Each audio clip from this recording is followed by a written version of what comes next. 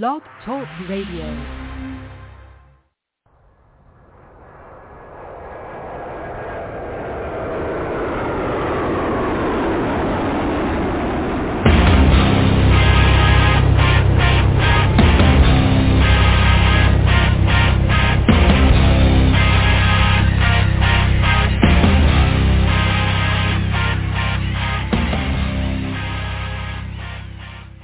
Happy Friday, everybody. Welcome to the Michael Cutler Hour. I am your host, Michael Cutler. It is January the 6th, 2023. Happy New Year, everybody. Great to be joining you again at the start of this brand new year. Gosh, I can only hope, and we can all only hope and pray that this year turns out better than last year. It's a good thing, I think. Who knows that the Republicans control the House of Representatives. I'm not an optimist where either political party is concerned. I think you folks know that if you've been listening to me regularly. George Washington did not believe in the political party structure. You cannot be a slave to two masters. There is no way that politicians can respect the will and wishes of the people they're supposed to represent, and at the same time, not anger the people in the power structure of their own political parties. You know, let's face it, politics is about power. It's about wealth. It's about control. These are the ultimate control freaks. And when you look at the amount of money being pumped into political campaigns, so-called campaign contributions, you realize these aren't campaign contributions. These are bribes. I was a federal agent for 30 years. I wasn't allowed to accept a cup of coffee or a glass of soda when I was on duty. The most that we could accept from anybody was a glass of ice water. And you have billions of dollars pouring into the political parties on all levels to get people elected, and they run up so many IOUs that they actually become the employees of their bribers, the contributors. If you send $50 to a candidate, you're not expecting anything for $50. When you send the parties $50,000, yeah, you're expecting something in exchange. So that becomes an employer-employee relationship. The employer writes the check, the employee deposits the check. And when you have these larcenous politicians, boy, that's kind of a redundant statement. When you have larcenous politicians saying, well, we don't take PAC money, Political Action Committee money, wait a minute. Do you think I'm that stupid? They don't have to get the money from that PAC. The PAC sends the money to the party, and the party becomes a money laundering operation that disperses the money to the politicians, the representatives of that party, who are good little boys and girls and do what they're told or else. The mob kneecaps people, or worse, and political parties defund political campaigns from members of their party that don't follow in line. Think about the term the whip. Doesn't sound like a Tony Soprano enforcer that I have no clue as to what I'm talking about. And we're watching the drama playing out. I don't even know whether or not McCarthy has gathered enough votes to become speaker. But if you look at some of the statements being made about what the so-called renegades are looking for, they want an opportunity to read bills that are coming up for a vote. What a novel thought. Nancy Pelosi ruled with an iron fist. And it was amazing to me that John Boehner, I called him John Boner, I don't know if you saw him a couple of days ago, weeping again, turning on the tear factory. Oh, my God, Nancy Pelosi, what an incredible leader, putting America ahead of herself. And that's how she became so wealthy. Right, And John Boehner was the Republican Speaker of the House. I don't trust either party. And one of the issues is that apparently the few Republicans who don't want to vote for McCarthy said, look, what Pelosi did was wrong. We couldn't get to see bills. We couldn't figure out who was going to be on which party and who was going to get chairmanships. She controlled the House of Representatives. He was a dictator, okay? And so the concern is, one of the issues that I saw, we need to have 2 hours to read a bill. 2 hours is ridiculous. I don't know if you folks know this, but some of the bills that come up for a vote can run to over 1,000 pages. Even if you speed read, how in the world do you get through to or 1,000 pages? And this is dry stuff where every word has a meaning. This is like a contract. This isn't, light reading. This isn't fluff. This isn't an editorial in Better Homes and Gardens. When you look at the legislation, every word has a meaning. The fact they use the instead of an, the fact, whatever it is. Every time they do that with the language, and these are very skilled lawyers, every word is selected carefully as a craftsman selects a tool to make a beautiful cabinet. They use every word precisely for a certain purpose to convey a certain meaning. May or must are two different words. Can or may are two different words. And you change those words and you can change the entire meaning of a bill. And these bills impact every American from coast to coast, border to border, and the U.S. possessions. And it is remarkable because, I've been very active with the politicians in Washington. I've actually logged much more time dealing with Washington than I did as an agent. My career with the INS spanned roughly 30 years. I started working with politicians in Washington going back to around 1980, 1981 when I approached then Senator Al D'Amato to change the reentry law. Didn't do it as an agent, did it as an American, but as an American who had insight because at the time I was an agent. We couldn't get aliens prosecuted for unlawful reentry after deportation because it was only a 2-year felony and prosecutors generally thought it was a waste of time. The penalty wasn't severe enough.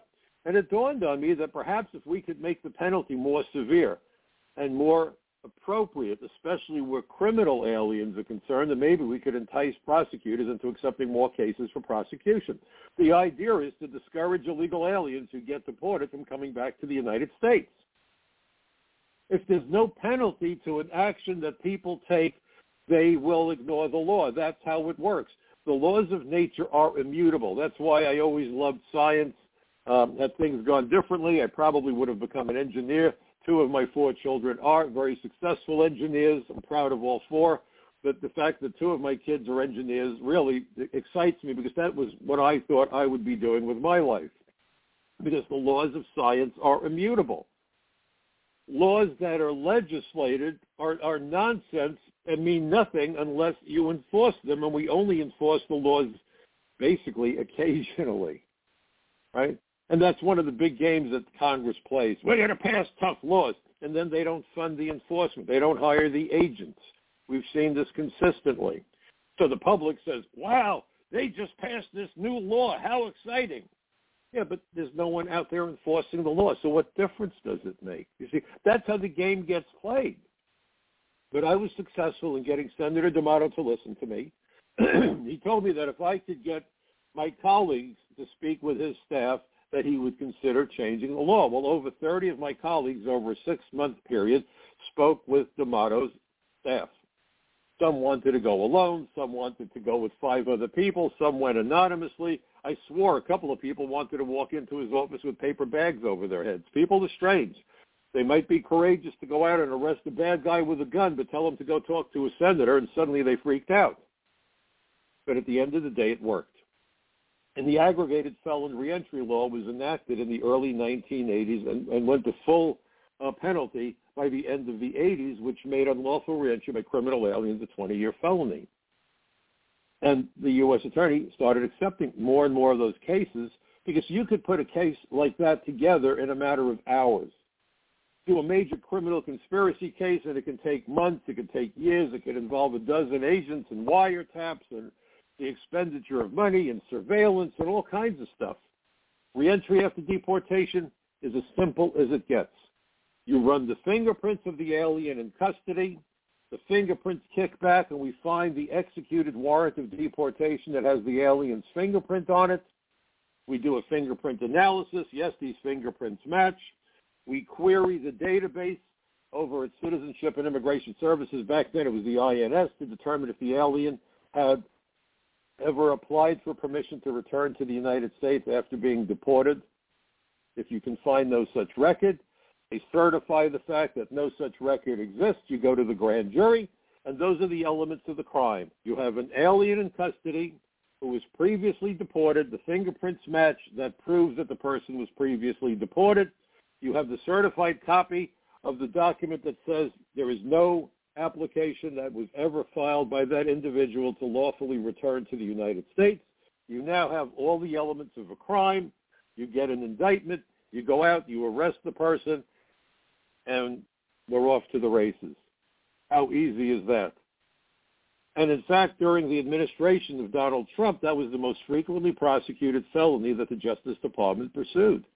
Very effective. We used it against terror suspects, drug suspects, all kinds of bad guys, to take them off the street, to disrupt criminal and terrorist operations. Does it get better than that?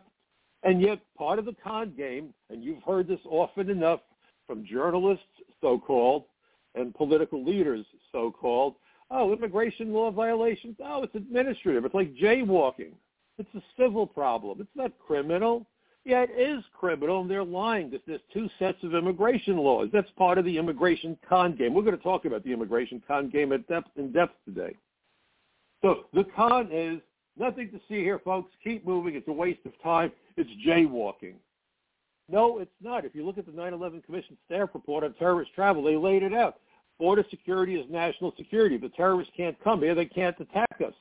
That's how simple this is. It's a fundamental concept. That's why we lock our doors at night, to keep out burglars and robbers and home invaders, right? We have a peephole, a door lock, and a doorbell on our houses. Why? So that we can determine who we let in, and we don't let in people that want to hurt us. It's as reasonable as it gets. That's what the immigration laws are about. There's nothing racist about the immigration laws. If you go to Title 8, United States Code Section 1182, it lays out who we are supposed to keep out of the country. So notwithstanding the lies and histrionics of the politicians and their lying accomplices in the so-called journalism industry, it's aliens who have dangerous communicable diseases. Think COVID. Think Ellis Island as a huge quarantine station run by public health and immigration, right? What could be more reasonable? Keep out aliens with dangerous diseases. Keep out aliens who are dangerously mentally ill, sex offenders, deviants, that sort of thing. Aliens who are criminals, spies, terrorists, human rights violators, war criminals, fugitives from justice. Aliens who are human traffickers and drug smugglers. And we work our way down to aliens who would become a public charge, or aliens who, if they worked, would displace American workers and destroy the wage structure for hardworking Americans and lawful immigrant workers in the United States. That's it. There is no distinction by race, no distinction by religion, no distinction by national origins. It's simply about keeping out individuals who pose a threat to national security, public safety, public health, and the jobs and wages of Americans, to put it succinctly. What in the world is wrong with enforcing those fundamental laws? Absolutely nothing. But this is the con. Immigrants do the work Americans won't do. Well, if we're using the term immigrant, it sounds like they're here legitimately. We're talking about illegal aliens, but Jimmy Carter thought he was George Orwell and mandated back in the 70s that immigration employees no longer use the term illegal alien to describe illegal aliens. Now, the definition of alien, as defined by the Immigration and Nationality Act, which is that huge body of law that immigration agents are supposed to enforce. An alien is defined simply as any person who is not a citizen or national of the United States. Where's the insult? It doesn't say that these are people who smell bad, they're immoral, they're dirty, they're ignorant, they're crazy. No, they're not a citizen. That's what it means. It's like saying, Charlie is my friend, but he's not my relative because he's not in my family. Is that an insult or a statement of reality? Every country uses a word comparable to the word alien except the United States. So then we were told they were undocumented workers. And then they said, no, they're undocumented immigrants. Undocumented. So if a guy robs a bank and doesn't have a bank account at that bank, is he robbing the bank or making an undocumented withdrawal? Think about that. If a guy is drunk out of his mind and he's driving a car 90 miles an hour through the center of town and he gets pulled over by the police, is he a drunk driver or is he a sobriety-challenged motorist? This game of semantics is dangerous. It's designed to mislead people into not understanding the issues. Oh, we never let people in the right way. It's not fair. It's not reasonable. America admits more than 1 million lawful immigrants every year. These people are immediately placed on the path to citizenship. That's more than the rest of the world combined. But if you talk to the globalists, you know what they're going to tell you? We are too tough. We're too mean. We are too rotten. If you ever threw a party, the first thing you have to ask yourself is how many people can we invite? How big is the budget? How big is the dining room table? Or how big is the hall that we're renting? Right? It's a wedding, a bar mitzvah, confirmation, whatever, the Thanksgiving dinner, Easter dinner, Passover. We're going to have people over. Okay. First consideration is how much money, how big is the budget, how much food can we serve? And sometimes, most times, you find out that, gee whiz, we wanted to invite 43 people, but we only have the budget to invite 20. So now you sit there with a pen and you're drawing lines through the names of people you would have invited, but for the fact you don't have the wherewithal to provide food for all of them, or you don't have a table big enough to seat all of them, or whatever. It's not that you don't like them or that you're a hater or you're unfair. It's that you're a realist. If you had a pizza pie sitting in your house, how many of your friends could come over to have pizza? 40? Yes, we will cut the slices of pizza into 5 little pieces, and we will give you an hors d'oeuvre, a pizza hors d'oeuvre. Forget pizza pie. We're having pizza hors d'oeuvres. That's crazy. So immigration, first and foremost, the consideration is, are we overwhelming America? Are we overwhelming the job market? Are we overwhelming the environment? There's a drought ongoing in the West, notwithstanding all the storms that have been hitting them. Serious drought. Lakes are suddenly down to the lake bottoms, rivers down to the river bottoms. They're finding dead bodies in cars and all sorts of things that had fallen into the water decades ago, and the water is going down.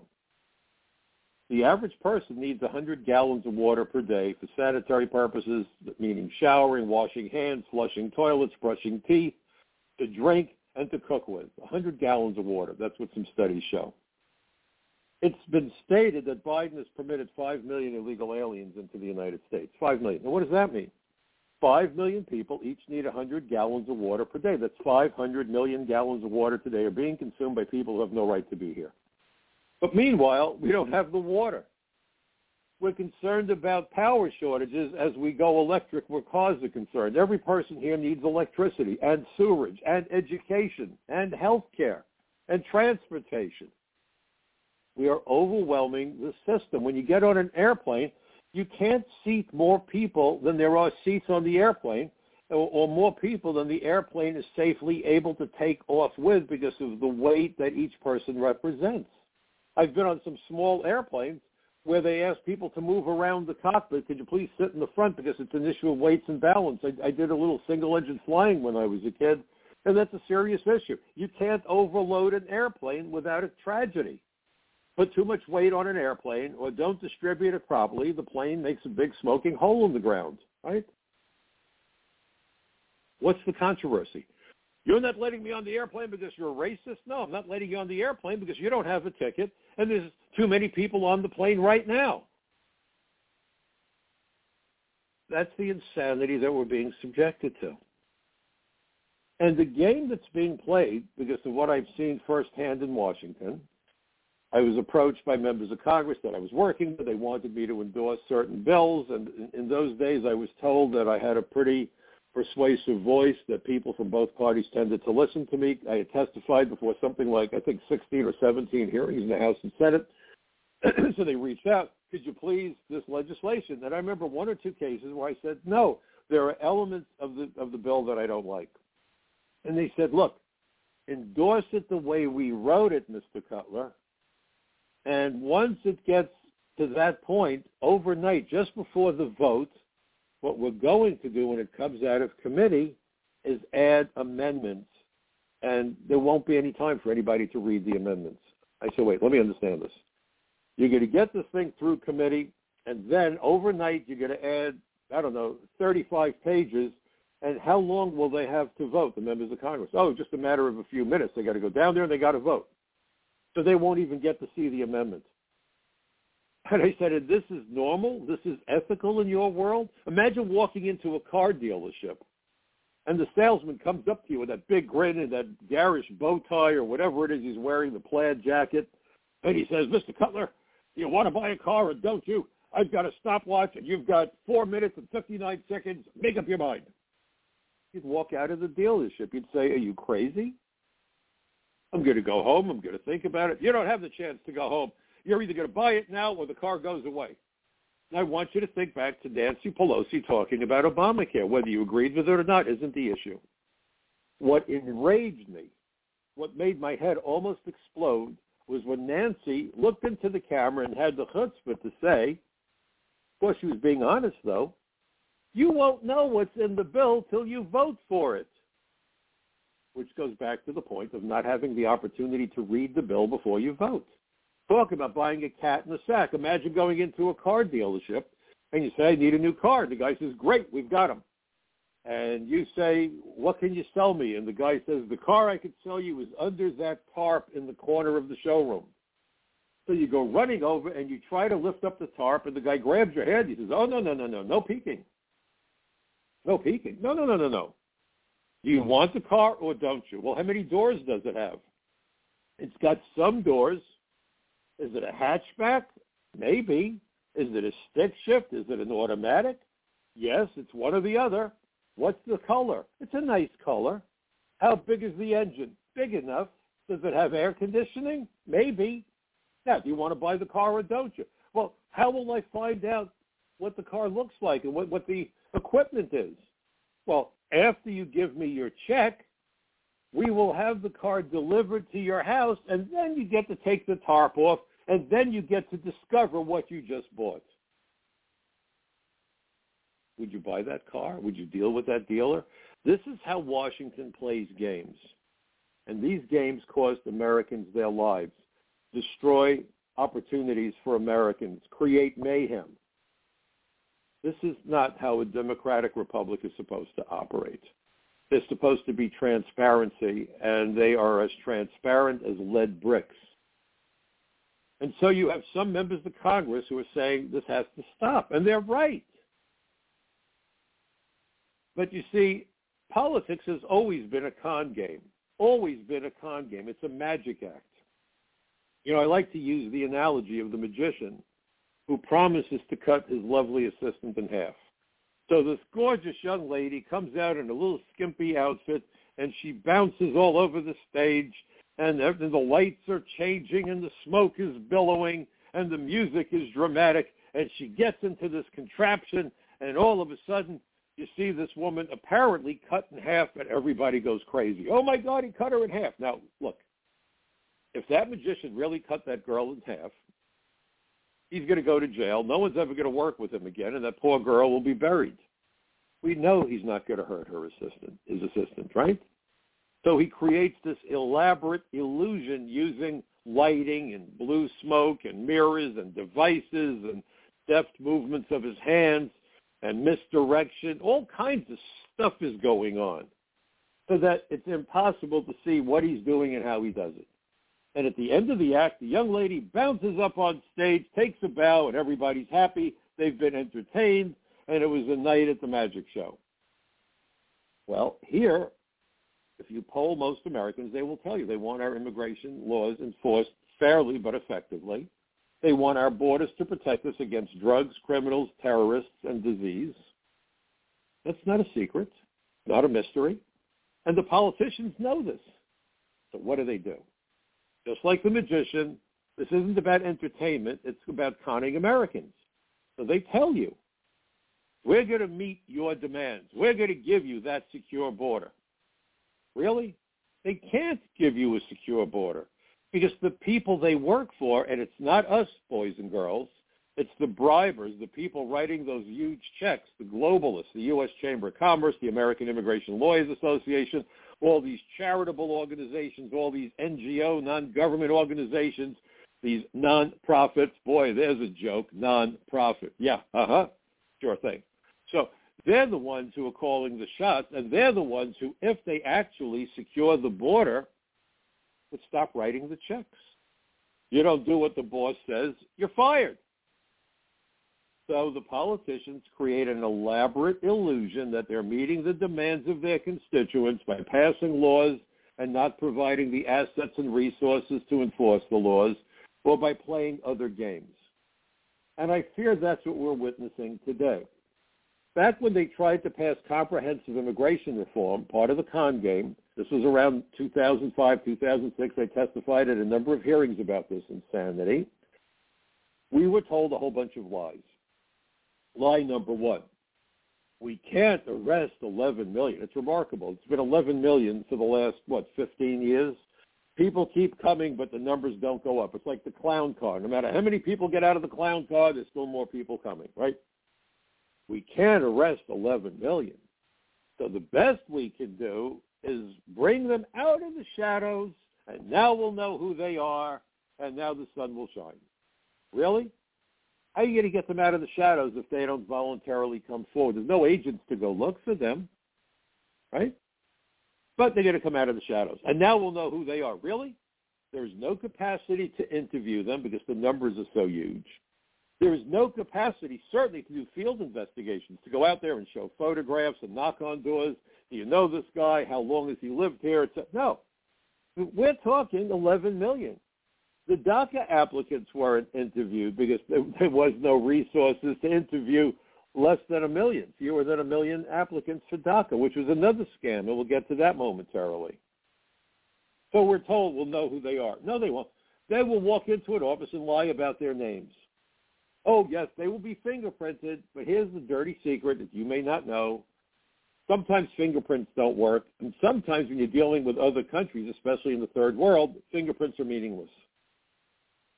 Either the system doesn't work, or it's not compatible with our system, or corruption is so endemic that for $10 or $15 or $20, you could go to an official in those countries, and they will erase your criminal history. Now, this is critical because it only took 19 hijackers on 9/11 to kill more people than we lost to the entire Japanese fleet at Pearl Harbor on December 7th, 1941.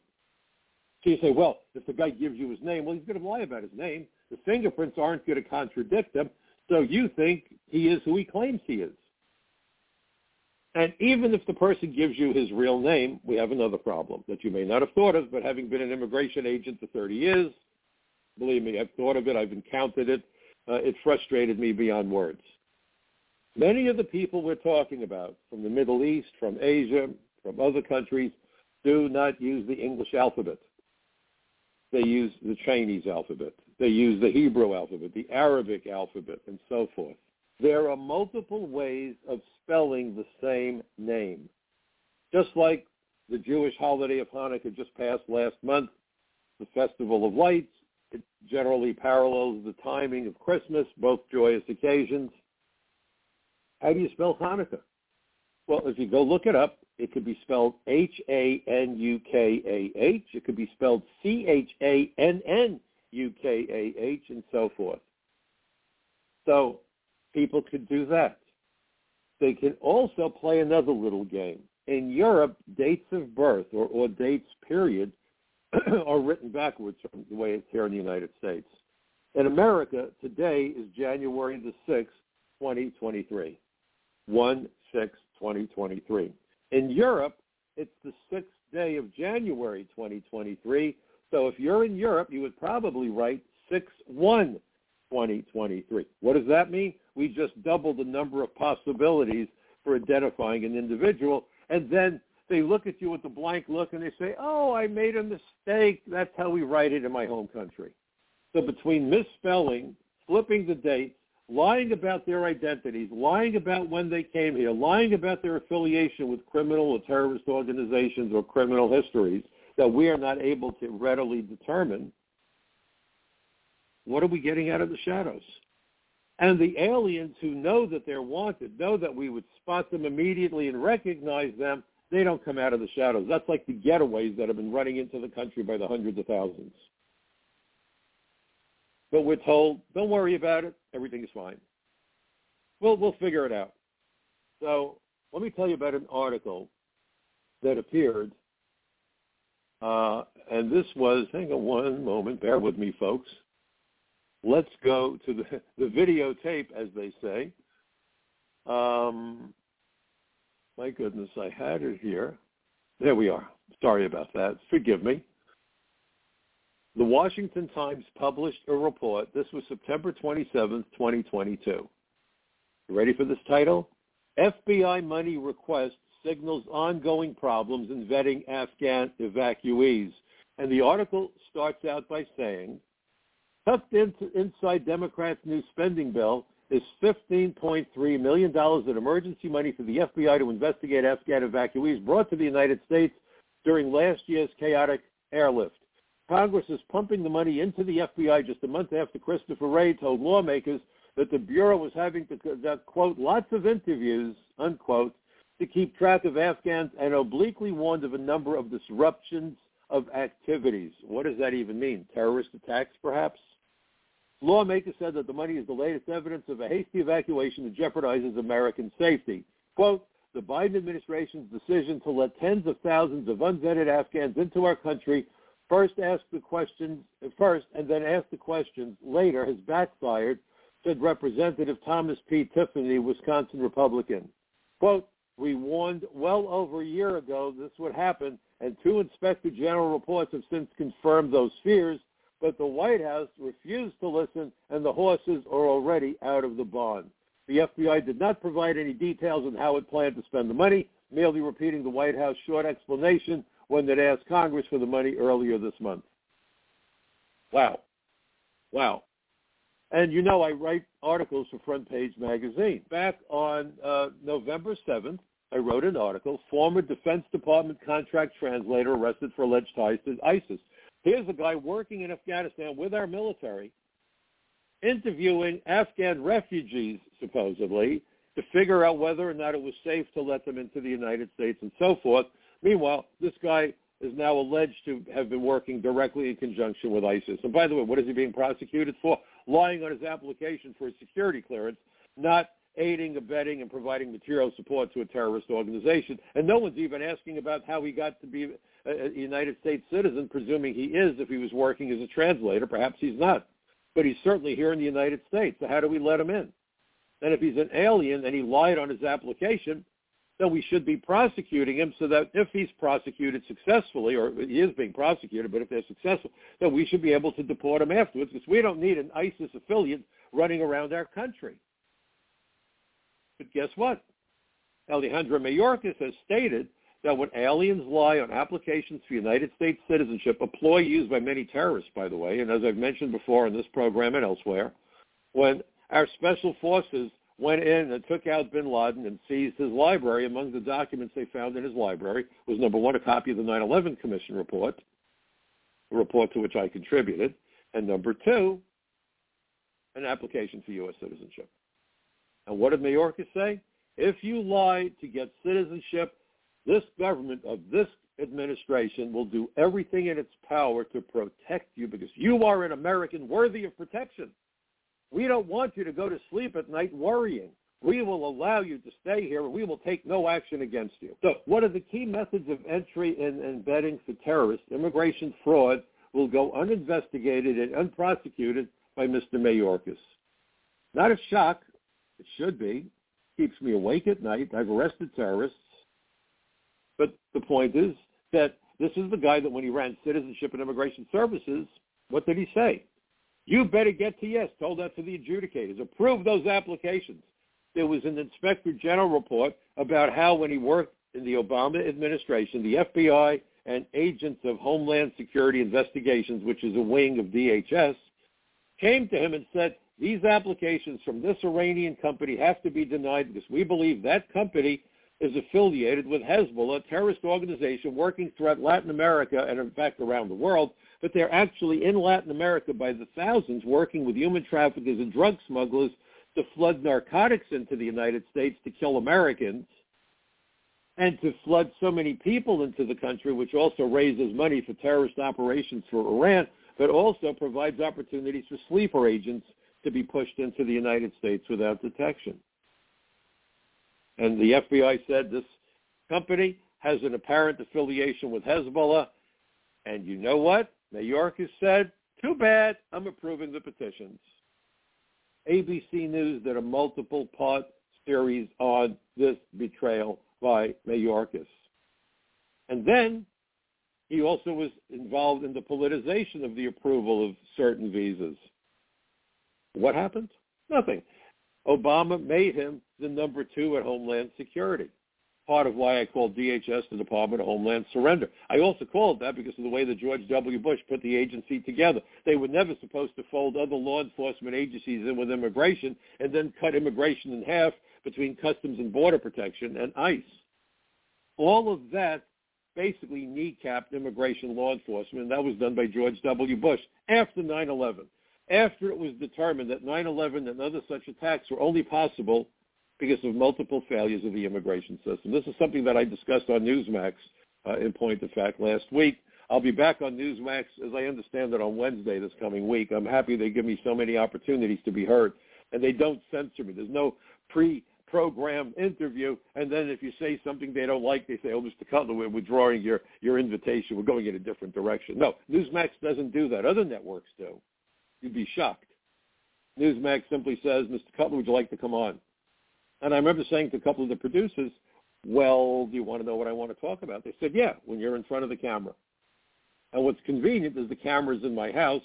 Through the miracle of Skype and Zoom, I'm able to do TV from home, so I don't have to spend half the day going to the studio and coming back and so forth. It's very convenient, and it gives me an opportunity to do something that I've been doing, particularly after 9/11, and that's my best effort to educate as many Americans as possible about how our government is failing us and costing many Americans their lives and leaving us at risk for the next terrorist attack.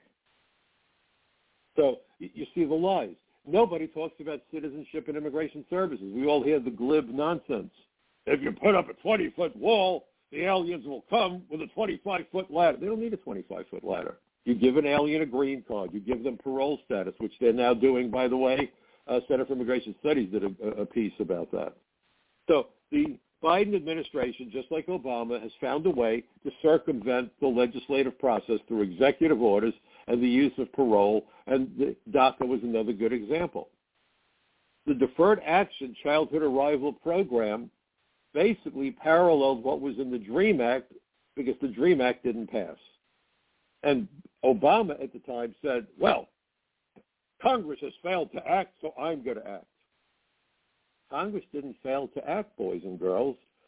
Voting no is not a failure to act. It's an action taken by Congress after much deliberation because they realized that it would be dangerous to national security and public safety and other issues by having a massive amnesty program. Now, for all that we're told about how terrible the word alien is, you must not ever use the word alien. It's a word of hate. And then we have the DREAM Act. And most people have forgotten that the DREAM Act acronym. Everyone thinks, oh, it's the American dream. No, the American dream doesn't exist anymore, at least not for Americans or for very few Americans. I mean, just add insult to injury, rub a little salt in that wound, right? No, the DREAM Act is an acronym, and what it stands for is Development, Relief, and Education for Alien Minors. Alien minors. Wait a minute, they use the word alien. Is lightning going to strike them dead? No, the word alien was perfectly acceptable because they needed the A in DREAM Act to push their corrupt, crooked betrayal of America and Americans. So the word alien is part of the DREAM Act, but don't you say alien. Don't try it at home. They will probably come for you. God only knows one of those little electronic devices might even rat you out, and they say, Charlie over there in the Bronx said alien, go get him. But you could say DREAM Act, Development, Relief, and Education of Alien Minors. My goodness gracious. Think about that. Then we're told the immigration system is broken, right? And what's the solution? Take a broken system to give lawful status to millions of aliens without the ability to interview them or know who they are. What could possibly go wrong? But this is all part of the immigration con game, right? For America to lead, we need to bring in the world's best and brightest. Really? How about for America to lead, we need to do what General Eisenhower, President Eisenhower, did after Sputnik was launched, and he went on TV and immediately said, we're going to make sure that every American child gets the best possible education with emphasis on science and math. Why? So that America can lead. Eisenhower didn't say, quick, get me my phone, I'm going to call India or some other country. So these are all betrayals. This is death by 1,000 slices. The immigrants commit much less crime than Americans. Actually, lawful immigrants probably do commit fewer crimes. They don't want to lose their green cards. Illegal aliens are much more likely to commit crime. How do I know? Well, when I was at the Unified Intelligence Division of DEA in the late 80s, I decided that while I was there to help them put cases together and gather intelligence so that we could develop actionable investigations into major drug smuggling operations, I said, you know what? Maybe they can help me figure out what we're doing up here. So I asked DEA to provide me with all their arrest records. And back then we didn't get spreadsheets, we got physical arrest records. And there's a saying that says, be careful what you wish for because you just might get it. So I took about a week and I came to work one day and there's my desk up at Unified Intelligence, DEA, New York City on the west side of Manhattan. And I can't find my desk because on top of it, under it, around it are boxes. It's under my chair, on my chair, and as I'm standing there, more clerks from the file room with hand trucks are bringing in more boxes with more arrest records. It was piled to the ceiling. And as I'm compiling my statistics using a handheld calculator, this is like 1987, 1988, it was crazy, they're bringing me more boxes. When the dust finally settled, it shocked me because in New York City, according to DEA arrest records, back then, over 60% of the people that we were arresting at DEA for major drug trafficking crimes and related crimes, firearms, extortion, etc., money laundering, over 60%, 60%, were identified as foreign-born. Nationally, it was 30%. Bad as things are, I promise you, especially back then, 60% of New Yorkers were not foreign-born. 60%. So what happened to this notion that the immigrants are much less likely to commit crime, including illegal aliens? Simply a lie. When all else fails, lie. And they lie, and they lie, and they lie. And they make accusations, and they come up with dumb arguments. If you can't deport them all, the best thing we can do is give them citizenship. Of course, that's not going to incentivize more people to run the border, will it? And then we're told, well, they're already here. Really? Well, what you may not realize is that once we give lawful status to an alien, and this really does make sense, okay, that alien immediately has the absolute right to petition to bring in all of their spouses and their minor children. So if on average, let's say you legalize 25 million, back during the Trump administration, Princeton University, I believe, and I think it was MIT, estimated there were about 22 million illegals in the country, and I think that was a very low number, but let's go with it. And let's say we've admitted 5 million more and whatever. So let's have round numbers. So let's say there's an amnesty, God forbid, and 25 million aliens step out of the shadows and say, here I am.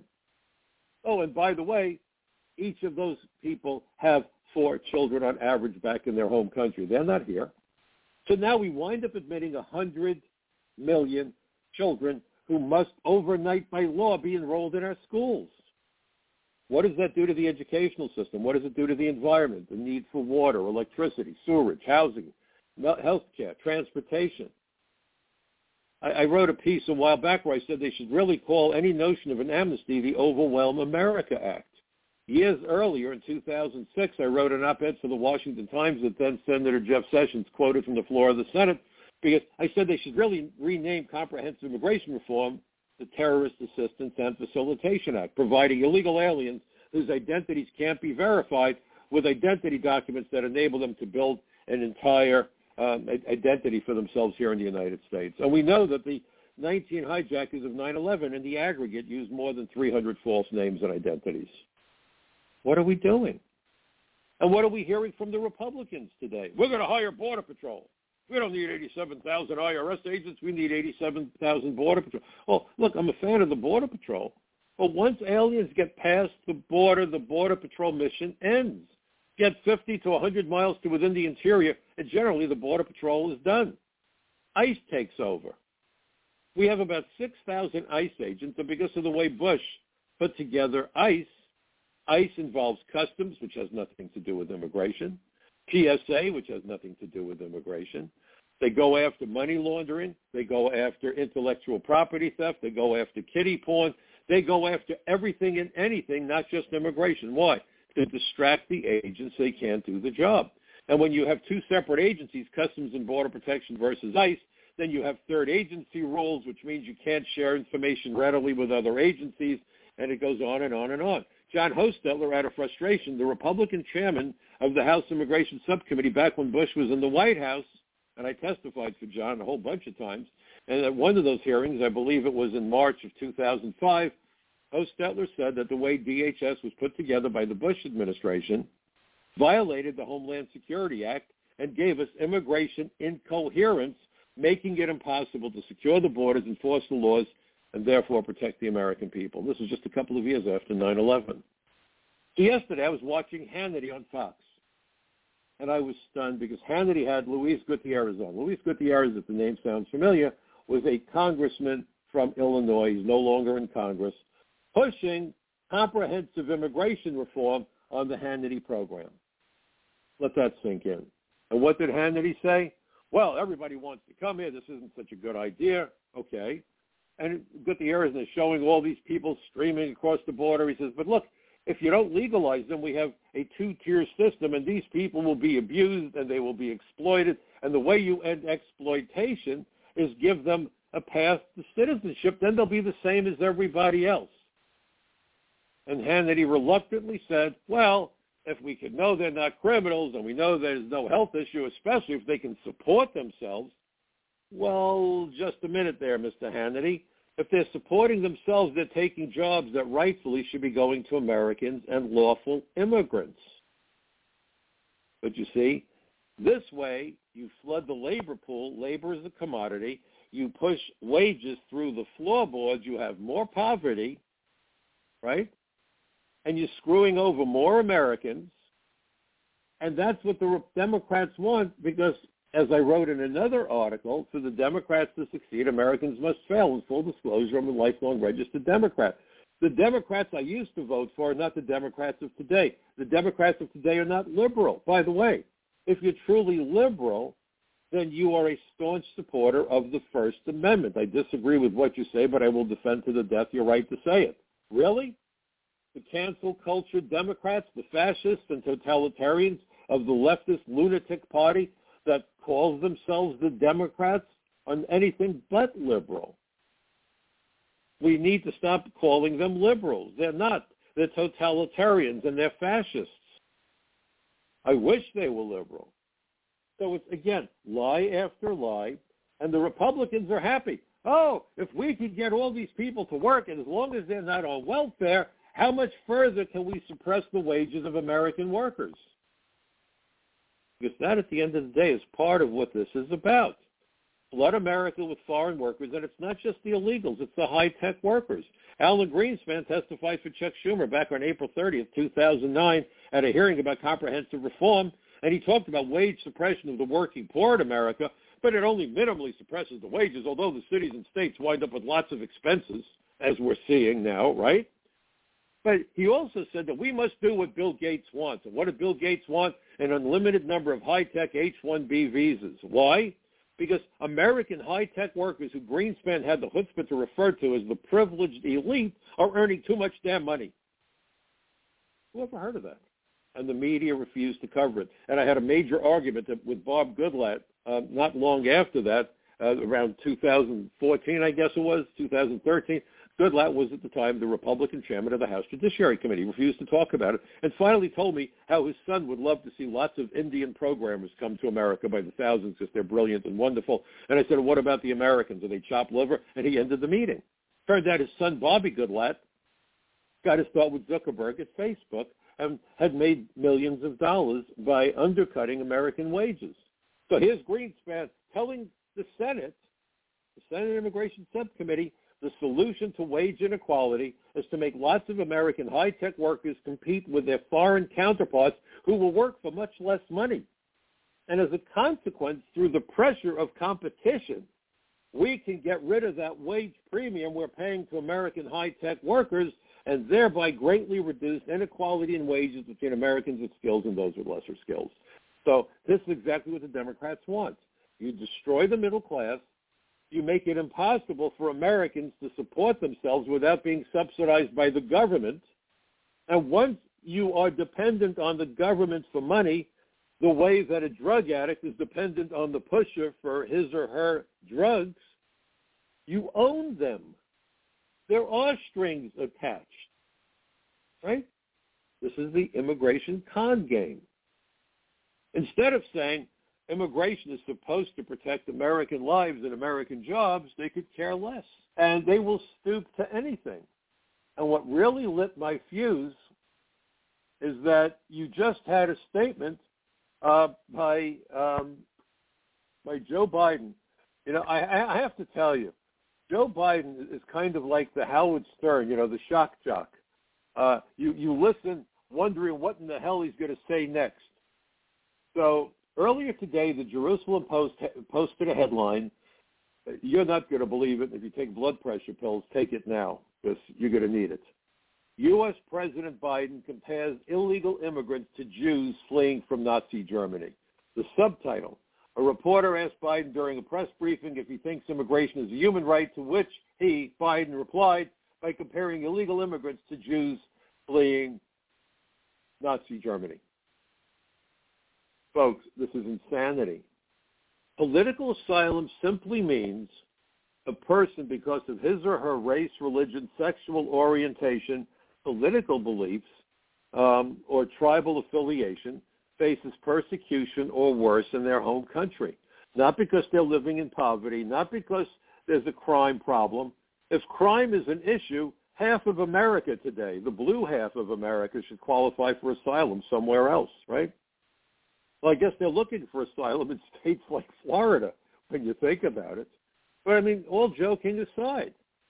And the article went on and said, U.S. President Joe Biden compared the illegal immigrants at the southern border to Jews fleeing Nazi Germany during World War II during a press briefing about border security and enforcement on Thursday evening. A reporter asked Biden if he thinks that immigration is a human right. He replies, well, I think it is a human right if your family is being persecuted.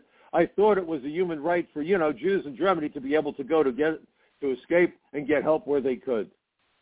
These aliens that are coming across the border, for the most part, are not being persecuted. They're not suffering because of their race or their religion. And look at what happened with the Boston Marathon bombing back in 2013. The Tsarnaev family from Russia came to America, applied for asylum, and said, we can't go back to Russia because they will persecute us and maybe kill us. Okay.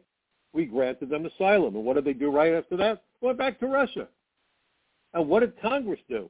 They passed a law that said if you apply for asylum and then go back to that country after you're approved and there's no regime change, they can prosecute you.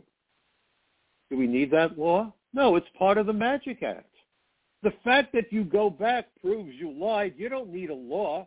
You need more agents to investigate the fraud, but they don't want the more agents. We've never had interior enforcement. That's the key to effective border security, because the aliens aren't only coming across the Mexican border. They're coming in through the Canadian border. They're coming in through international airports. They're coming in, and drugs are coming in through unauthorized landing strips in the middle of the night. They're coming in along our coastlines, and not just at Seaport, but we have 95,000 miles of coastline. And all of these people have one common destination, the interior of the United States. And once you get past the border, they're home free. When I testified before the Senate Judiciary Committee back in 2013, I was addressing the policies of the Obama administration, which, by the way, weren't as bad, comparatively speaking, as what Biden has done to us. And I said that the Obama policies had, in essence, fired the starter's pistol for aspiring illegal aliens from all over the world. And for those folks, the finish line is the border of the United States, because once they get past the border, they are home free. Between sanctuary policies and the lack of resources and a will to enforce immigration laws, there are no adverse consequences to running our borders, committing visa fraud, or otherwise finding a way to enter the United States. And that's the truth.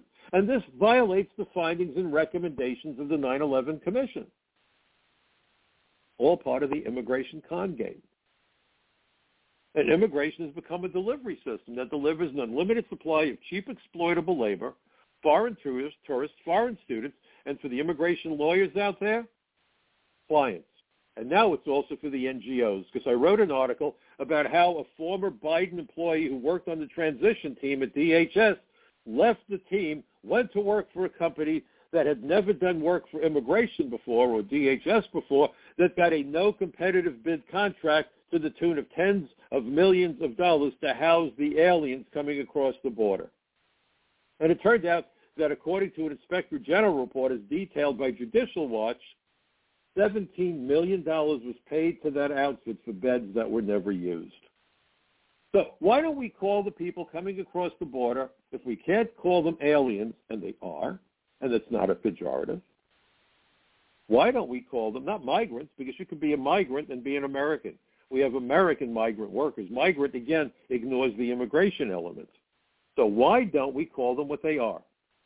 Clients for immigration law firms and clients for NGOs, non-government organizations. And that's why this outrageous piece of legislative detritus that was the spending bill included billions of dollars, not to secure the border, but to address the border by providing resources to house the migrants, as they call them, as they come into the United States. My goodness gracious. No, these are the clients for the law firms and the clients for the NGOs and the clients for the religious organizations that are working with them and being paid handsomely to take care of them. This is a money-making operation, and the way it works in Washington is you give a government contract to a company, and then the company down the road makes a campaign contribution. So the money goes round and round. Like the music goes round and round, the money goes round and round. That's what this is really all about. And along the way, we are undermining national security, public safety, public health, and the jobs and wages of Americans. So the one obvious question that never gets asked at the White House, maybe we could contact our journalists that we know and ask them, why in the world don't you ask at the next news conference, how are these policies helpful or good for the average American family or for America? I'm going to tell you, I don't believe that we should be talking about America first any longer. Yeah, you heard me right. I don't want to hear about America first. I want to hear about Americans first. Because today, when you talk about America first, you're talking about American companies. You know, companies like GE that after the bailout moves manufacturing to China. That's part of America first because it's an American company. Baloney. We need to focus on Americans first. We, the people. That's the point that we should all be making with our friends and neighbors. We need to sit down with our neighbors because I will tell you right up front, the law, common sense, the facts, and morality are all on our side. The reason we're at odds with each other is because we have been conned and swindled. The news media has turned into a propaganda machine.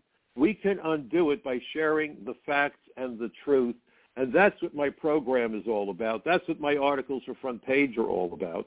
Please go to my website, michaelcutler.net. If you like my program, I have a simple request. Go to where you can get the link to my podcast and send it to as many people as you can. Become part of what I call my bucket brigade of truth.